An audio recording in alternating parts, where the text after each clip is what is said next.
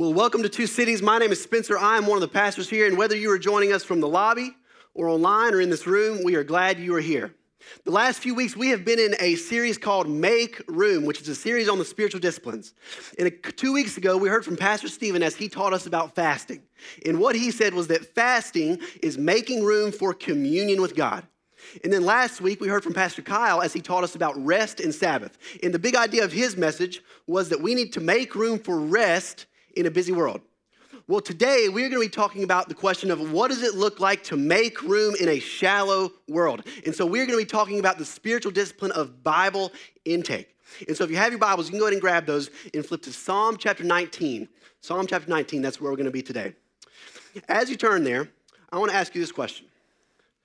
What does Bible intake look like in your life right now? What does it look like? For some of you, it might be you read your Bible every day and you're happy to. For some of you, it might be you read your Bible once or twice a week. It's inconsistent and you wish that it would be more often. And then for some of you, you might not be reading the Bible at all. Well, what I want to be clear about as we get started here is there is no spiritual discipline more important than Bible intake. There is no substitute for it. There is no such thing as a healthy Christian life apart from regular Bible intake. And as we head into 2022, I am sure that each of you would love for next year to be marked by you becoming more disciplined. And so whether it's your financial health or your spiritual health or your emotional health or your physical health, there are really just one of two options. There's discipline or there's disaster. Those are the two options. A complete lack of discipline financially will lead to unnecessary debt and being unable to provide for your family. A complete lack of discipline with your physical health will eventually lead to you not having very much energy. It'll lead to unnecessary health problems, and it'll lead to you being a burden on others. Well, a lack of discipline spiritually will lead to you feeling disconnected from God, and it will lead to you being uniquely vulnerable to temptation. You see, a common misconception that people have is they think that discipline and freedom are separate. They'll say, well, if I want to have freedom, then I can't be disciplined. But what we have to understand is that discipline and freedom are very closely connected.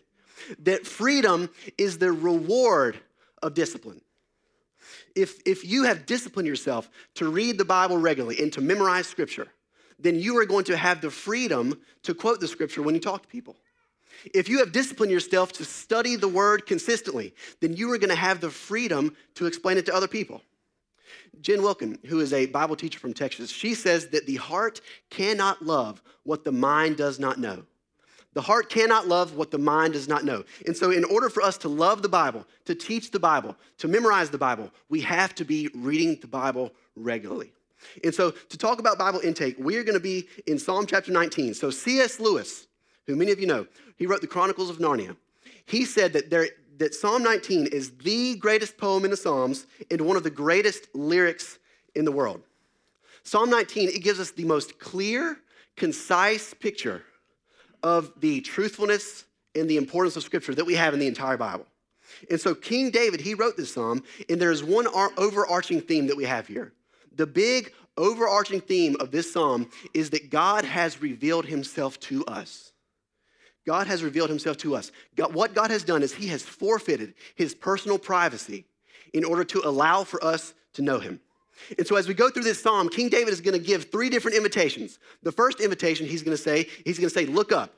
He's going to say, look up at God's creation, look up at the world. Secondly, he's going to say, look down at the Scriptures. And then lastly, he's going to say, look inward, which is examine yourself. And so let's look together at Psalm 19, starting in verse 1. King David's going to start by saying, look up. The heavens declare the glory of God, and the sky above proclaims his handiwork. Day to day pours out speech, and night to night reveals knowledge. There is no speech, nor are there words whose voice is not heard. Their voice goes out through all the earth, and their words to the end of the world. In them he has set a tent for the sun, which comes out like a bridegroom leaving his chamber, and like a strong man runs its course with joy. Its rising is from the end of the heavens, and its circuit to the end of them. And there is nothing hidden from its heat. So what King David does is he starts this psalm by explaining how God reveals his glory through his world. God reveals his glory through his world. Well, what is the glory of God? That's a helpful question to ask. The glory of God is when any of God's attributes go public. And so what we see in verse 1 and verse 2 is that the heavens, the sky, and the sun, they are constantly declaring the glory of God. The design is telling us something about the attributes of the designer. So I took AP Art History in high school, and I actually enjoyed it a lot more than I thought I would. And I don't remember anything about it hardly at all anymore since it's been over 10 years. But the one thing I do remember is that basic art interpretation 101 is that in order for you to understand the art, you have to understand the artist. And so a couple years ago, I was touring the Vatican, and my wife and I went on a tour guide of the Sistine Chapel in St. Peter's Basilica, and it was like a 3-hour-long tour, and the tour guide was, he just talked nonstop. He was just a really nice guy. He just talked nonstop for like 3 hours, and he would tell us all these little fun facts about the artists of the paintings. And so we would be looking at a painting by Michelangelo, and the tour guide would just be like, yeah, so at the time that Michelangelo painted this painting, he was actually having a big conflict with one of the officials in the church. And so if you look down in the corner of this painting, you can see that Michelangelo painted the face of this official on this naked body here, and he gave it donkey ears. And so the tour guide was just giving all these interesting, fun facts. And so in order to explain the art, the tour guide was telling us about the artist. In King David, what he says in Psalm 19, he says, there is an artist, there is a creator, and the creation is telling us something about his greatness. You see, culture or college professors, they might tell you that creation is an accident and there is no creator. Stephen Hawking, who is a well-known scientist who passed away a couple years ago, he said this in the last book of his life. He said, I think the universe was spontaneously created out of nothing. But then in the very same book, he goes on and he says this. He says, we have this one life to appreciate the grand design of the universe. And so Stephen Hawking, he speaks of an amazing design, but he makes no mention of a designer. And what King David is saying here is that by looking up at God's creation, by looking up at God's design, all of us are able to see that there is a God and that he is powerful. The first 6 verses of this psalm lead us to a topic that theologians call the general revelation of God. So let's all put our theology thinking caps on here for just a second. So there is the general revelation of God, and then there's the specific revelation of God. So the general revelation of God is God's revelation of himself to all people in all places at all times. This comes through creation. This comes through the Christian conscience. This comes through just a general knowledge that God exists. So every person in the history of the world has been given God's general revelation. Now, this is different from specific revelation. So God's specific revelation is God's revelation of himself in the person of Christ and in the Word. And this is not given to everyone. And this is a very complex topic, and I don't have time to get into it deeply. There's been books and books and books written about this. But the big idea that we have to understand is that no one is saved through general revelation. So you cannot be saved through general revelation. And you may say, well, I feel like I connect with God through nature. Well, that might be true to some extent, but that is not enough. Salvation requires specific revelation. And in Romans chapter 1, the Apostle Paul basically says that God has revealed general truths about himself to everyone, but that all men, by their unrighteousness, suppress the truth. And so what Paul is saying is that even though some people never receive specific revelation, they are without excuse when it comes to knowing God because they have even rejected God's general revelation. And so King David starts by saying that God reveals his glory through his world. He says, look up. And then the second big idea that we're going to get to is that God reveals his grace through his word. And so you can look at creation and you can see God's glory. But you can't look at creation and learn anything about God's love or about God's forgiveness or about God's judgment. Those things have to come down through the revealed word of God. And so in the same way that a tour guide at a museum can give you specific information about an artist, the word of God can give you specific information about God himself. By the way, if you've been to one of our weekenders, you've heard us talk at length about the Bible. You've heard us say things like the Bible is from God, it is about Jesus, it is for us. You've heard us say things like the Bible is inerrant. You've heard us say things like the Bible is all that we need for faith and practice. And you've heard us say that if the Bible confronts me, I have two options. I can try to change the Bible, or I can change my mind. These positions come straight from the text. So look with me here at verse 7. Verse 7 says this, the law of the Lord is perfect. So David is referring here to the Mosaic law, reviving the soul. The testimony of the Lord is sure, making wise the simple. The precepts of the Lord are right, rejoicing the heart. The commandment of the Lord is pure, enlightening the eyes.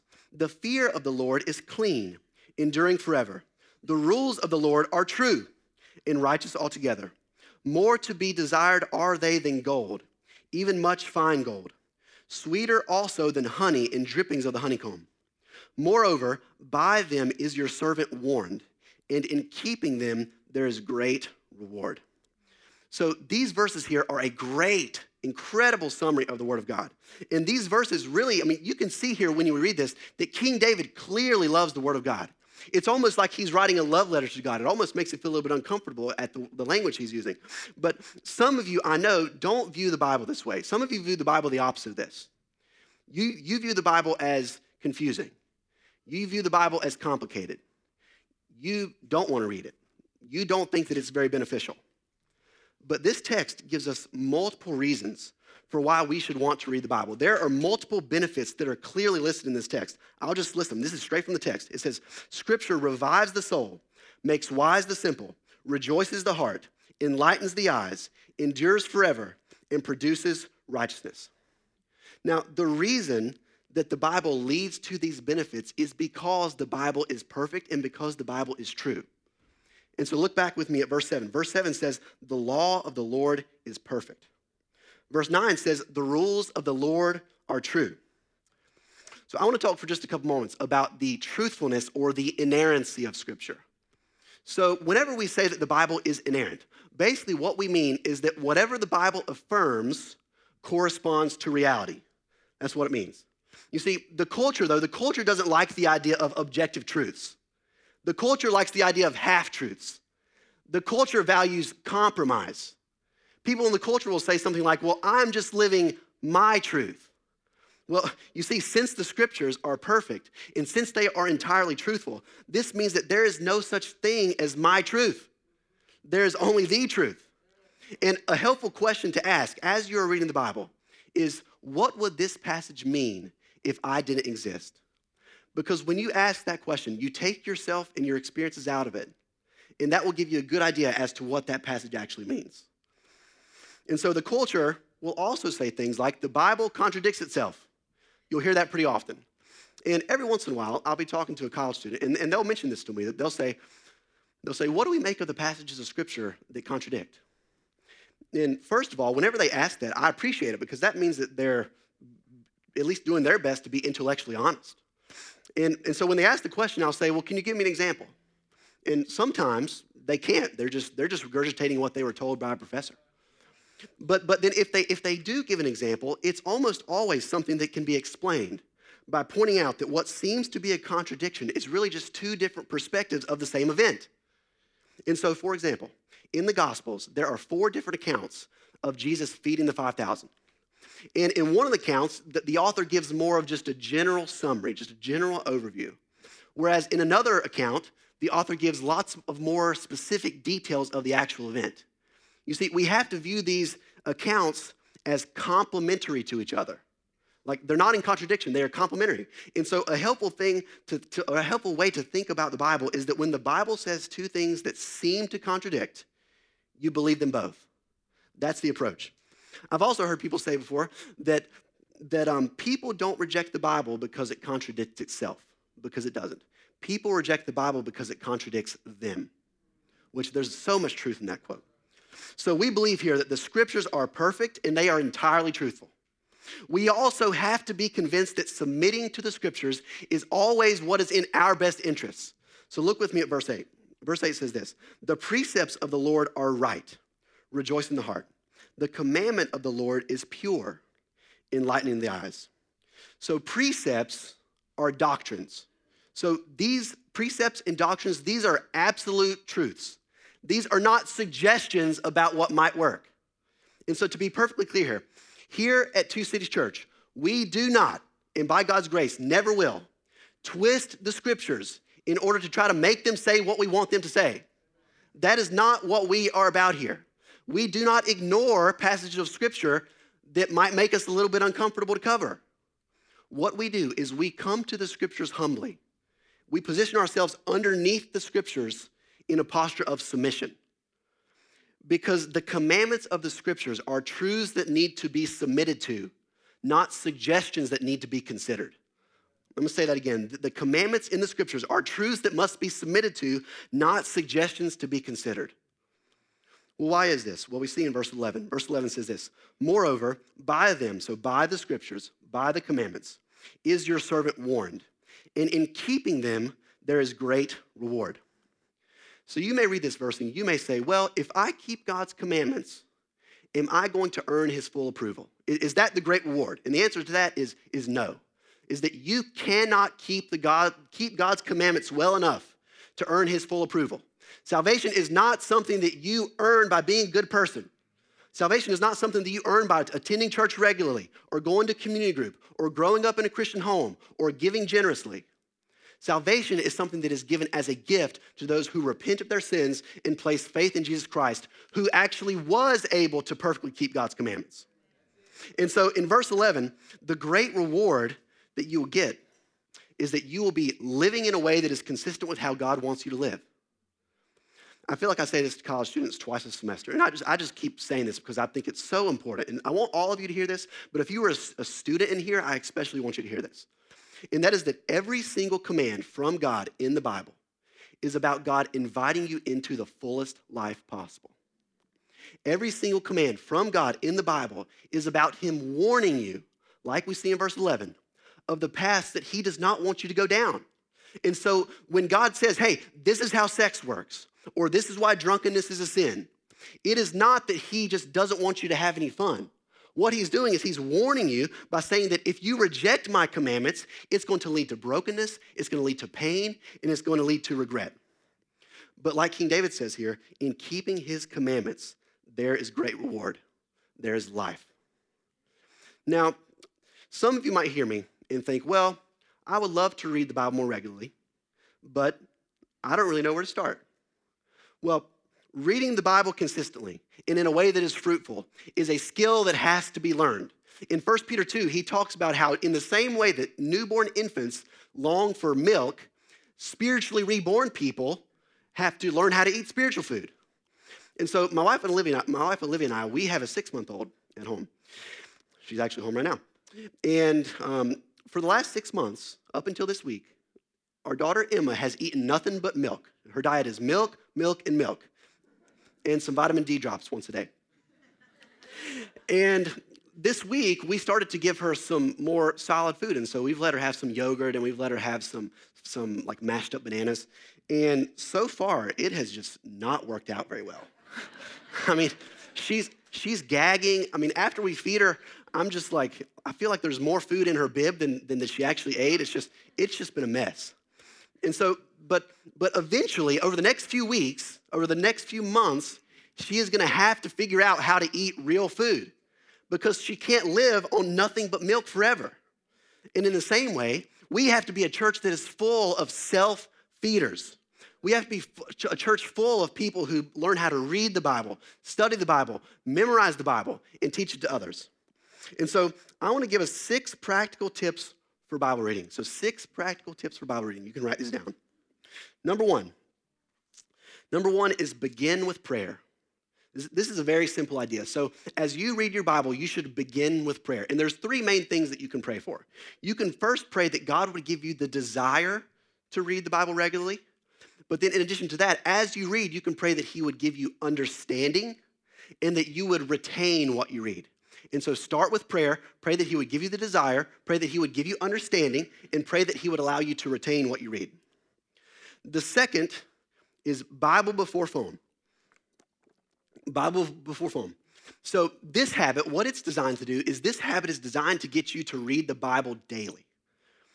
How many of us, when we wake up, the first thing we do is we roll over, we grab our cell phones, and we just start scrolling? Probably a lot of us, probably at least half of us do this.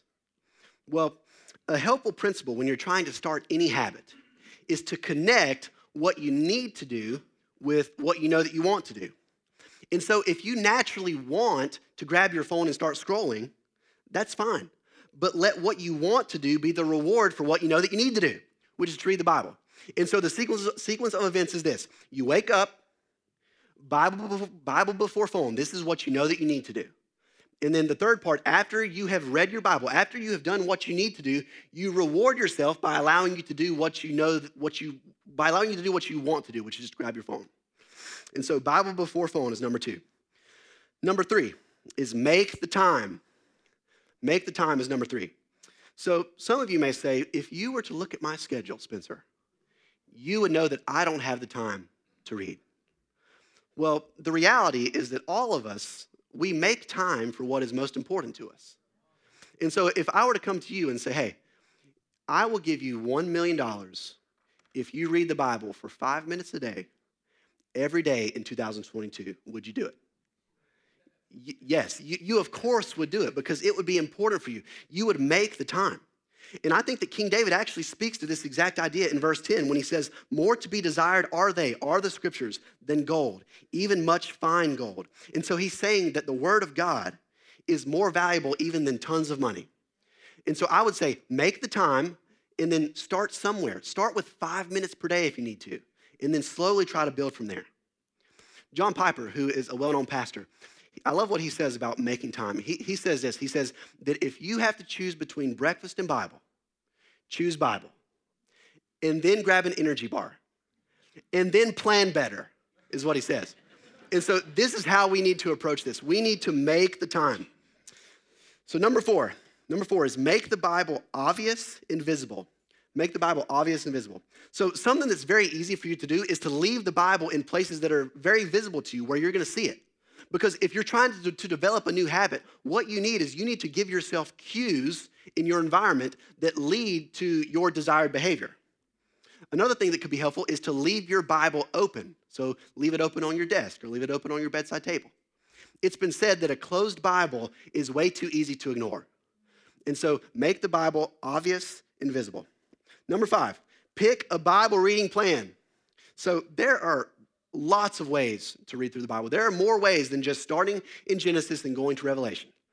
But I know this from experience and from talking with people that here's what often happens. People make a New Year's resolution and they say, I'm going to read through the Bible in a year. And so they start in Genesis, they go from Genesis to Exodus, and they're smooth sailing. And then they get to Leviticus and they lose a little bit of steam. And then March rolls around and you're in Numbers and Deuteronomy and you're a little bit less motivated and you're busy for a week or two and you get a cold and then before you know it, you just stop reading altogether. That's what normally tends to happen. Well, what we have to understand is there are more ways to read through the Bible than just going from Genesis to Revelation. There are a lot of great Bible reading plans out there. You can print out a plan that is a New Testament plan through a year, which is basically just like one chapter of the New Testament per day. You can find it online. You can pick a plan where you read 2 chapters of the Old Testament per day and 1 chapter of the New Testament per day. Or what you could do is you could just say, hey, this month I'm going to read through the book of Romans as many times as I can. And the next month I'm going to read through the book of John as many times as I can so that you will hopefully be able to retain what you read. Also, with a Bible reading plan, I would encourage you to print it out. Because the first time that I read through the Bible, I was in college, and what I did is I printed off a piece of paper with every book of the Bible, and then also every single chapter of the Bible with a little box. And so as I read, I just started checking the boxes. And slowly, over the course of about 2 years, I finally made it through the entire Bible. And so should reading the Bible be you just checking something off the list? No. But can a checklist be helpful to you? Yes, of course. And another helpful thing is parents. So a way that you can serve your kids is by making sure they have an age-appropriate Bible, which of course is going to be changing over time. And you may say, well, what's the best plan to pick? What's the best Bible reading plan? I would say, whichever plan you're most likely to read. And you might say, well, which version of the Bible should I read? Whichever version you're most likely to read. We read and we preach out of the ESV version here, but there are multiple good versions to read. And so one of the things we have to do is we have to pick a plan. And again, one of the main goals of Bible reading is to retain what you read. The point is not for you to get through the Bible, but for the Bible to get through to you. And so a few helpful questions to ask as you read. My two favorite questions are very simple. What does this passage say about God? And then what does this passage say about man? Very helpful questions. And then as you try to apply it, you can just ask, how can I apply this? Or you can ask yourself, is there a command here that I see in the scriptures that I need to obey? So pick a Bible reading plan. And then lastly, number 6, find an accountability partner. Find an accountability partner. It is so helpful to read the Bible with someone else. The Bible is meant to be read and interpreted in community. I've been trying to journal more over the last few months, and journaling does not come very naturally to me. And so when I started journaling, I told Pastor Caleb, I said, hey, I want to start doing SOAP journaling more. So SOAP stands for Scripture, Observation, Application, Prayer. And so I said, hey, I want you to hold me accountable to SOAP journaling. And so what ended up happening is about once a week or so, he would walk by my office. And he wouldn't even come in the office. He would just knock on the glass, and he would just look in at me, and he would say, did you SOAP?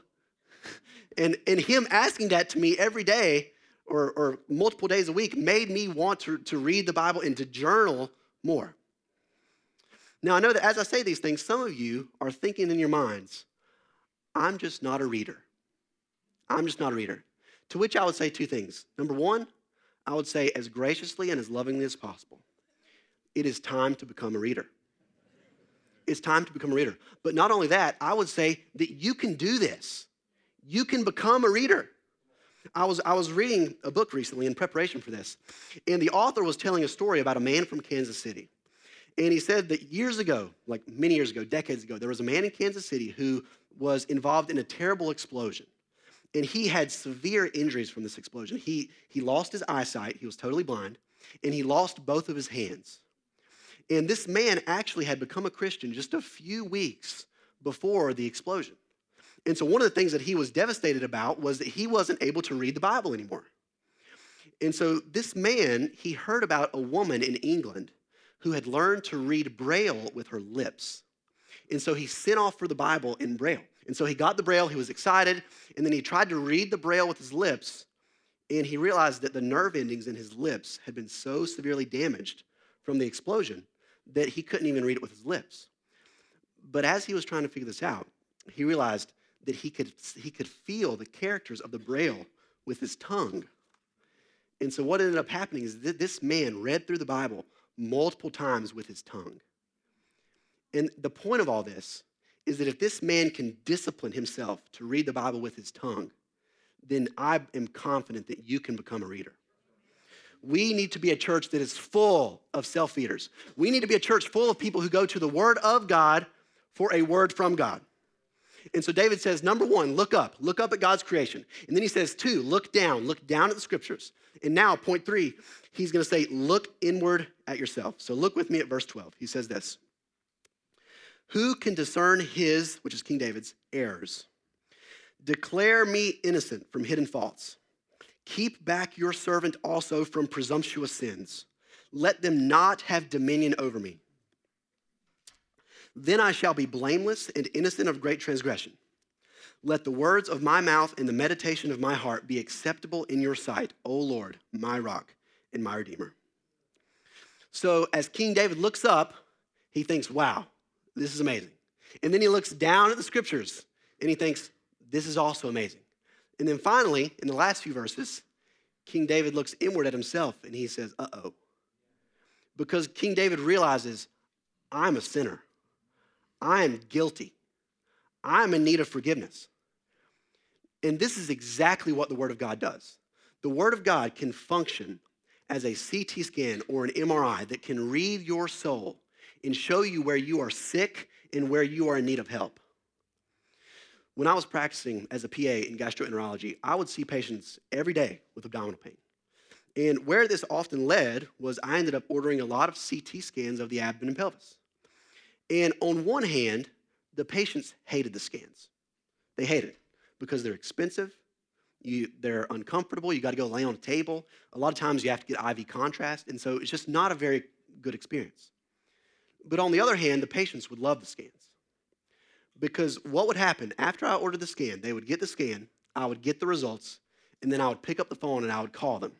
And I would say one of two things. I would say either, hey, good news. Everything looks good here. There's nothing worrisome to explain your pain. Or I would pick up the phone and I would say, hey, unfortunately, this scan shows some things that we were hoping it didn't show. But here are the next steps that we're going to take. Here's how we are going to treat this.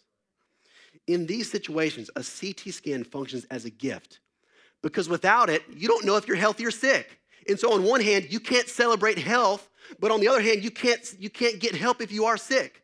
And this is exactly what the Word of God does. In the same way, reading your Bible regularly is a gift because it will point out to you the areas of your life that need to be addressed. To not read the Bible regularly is to risk letting sin in your life grow and grow and grow to the point where you are very sick. And so in the last few verses, what King David asks for is he asks for salvation from his faults and also for protection from himself. He's asking for pardon and he's asking for power. He's saying he knows that he is guilty. He is saying that he needs forgiveness from his hidden faults. So he's asking God to forgive him of the sins that he doesn't even know that he's committing. And this is another reason why you need to be in community. Because when you are in community, you will be around people who can see your life and point out to you the areas that need to be addressed. You may say, well, they can point out your blind spots. And you might say, well, I don't think I have blind spots. They're called blind spots. All of us have these blind spots, and being in community will help point these out to you. But then King David also prays for power. In verse 13, he says, keep back your servant also from presumptuous sins.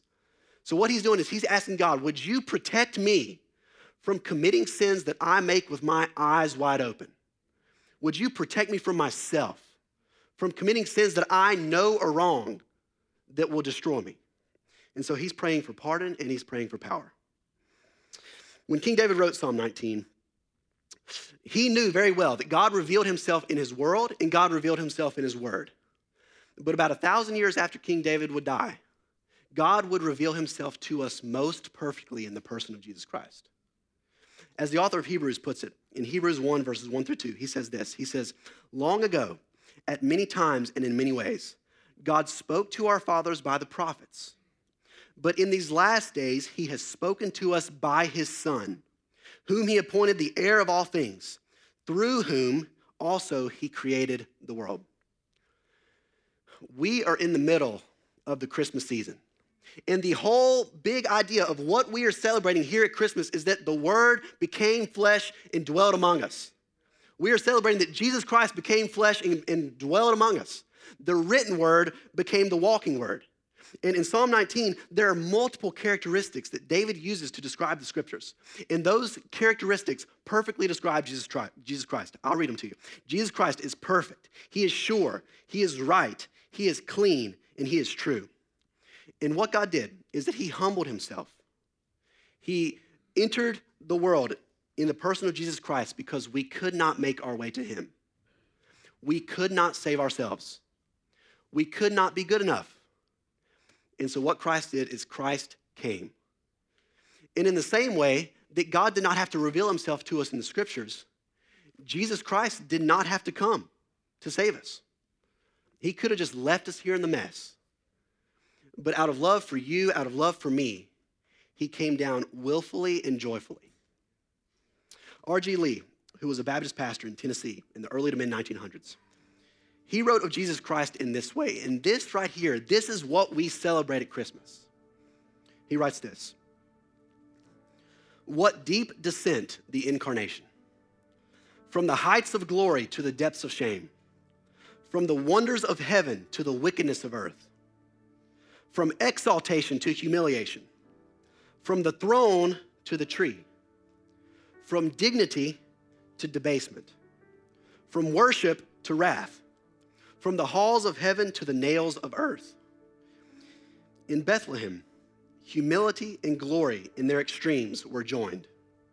Born in a stable, cradled in a cattle trough, wrapped in swaddling clothes of poverty.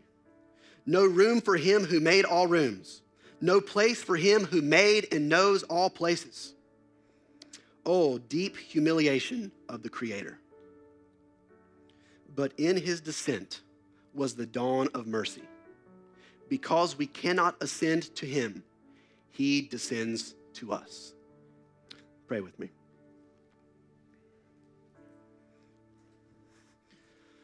Father, I thank you for your word. Your word is living and it is active. Your word is perfect. It is sure. It is right. It is true. Your word is beneficial. And Father, as we get closer to 2022, I just pray that we would become a church that just feasts on your word. Father, we need help. Would you help us to be disciplined in coming to your word daily for a word from you? Father, I just thank you and praise you that you did not leave us in the mess, that you came down, you lived the life we should have lived, died the death that we deserved in order for us to be reconciled to you. We pray all these things in Jesus' name. Amen.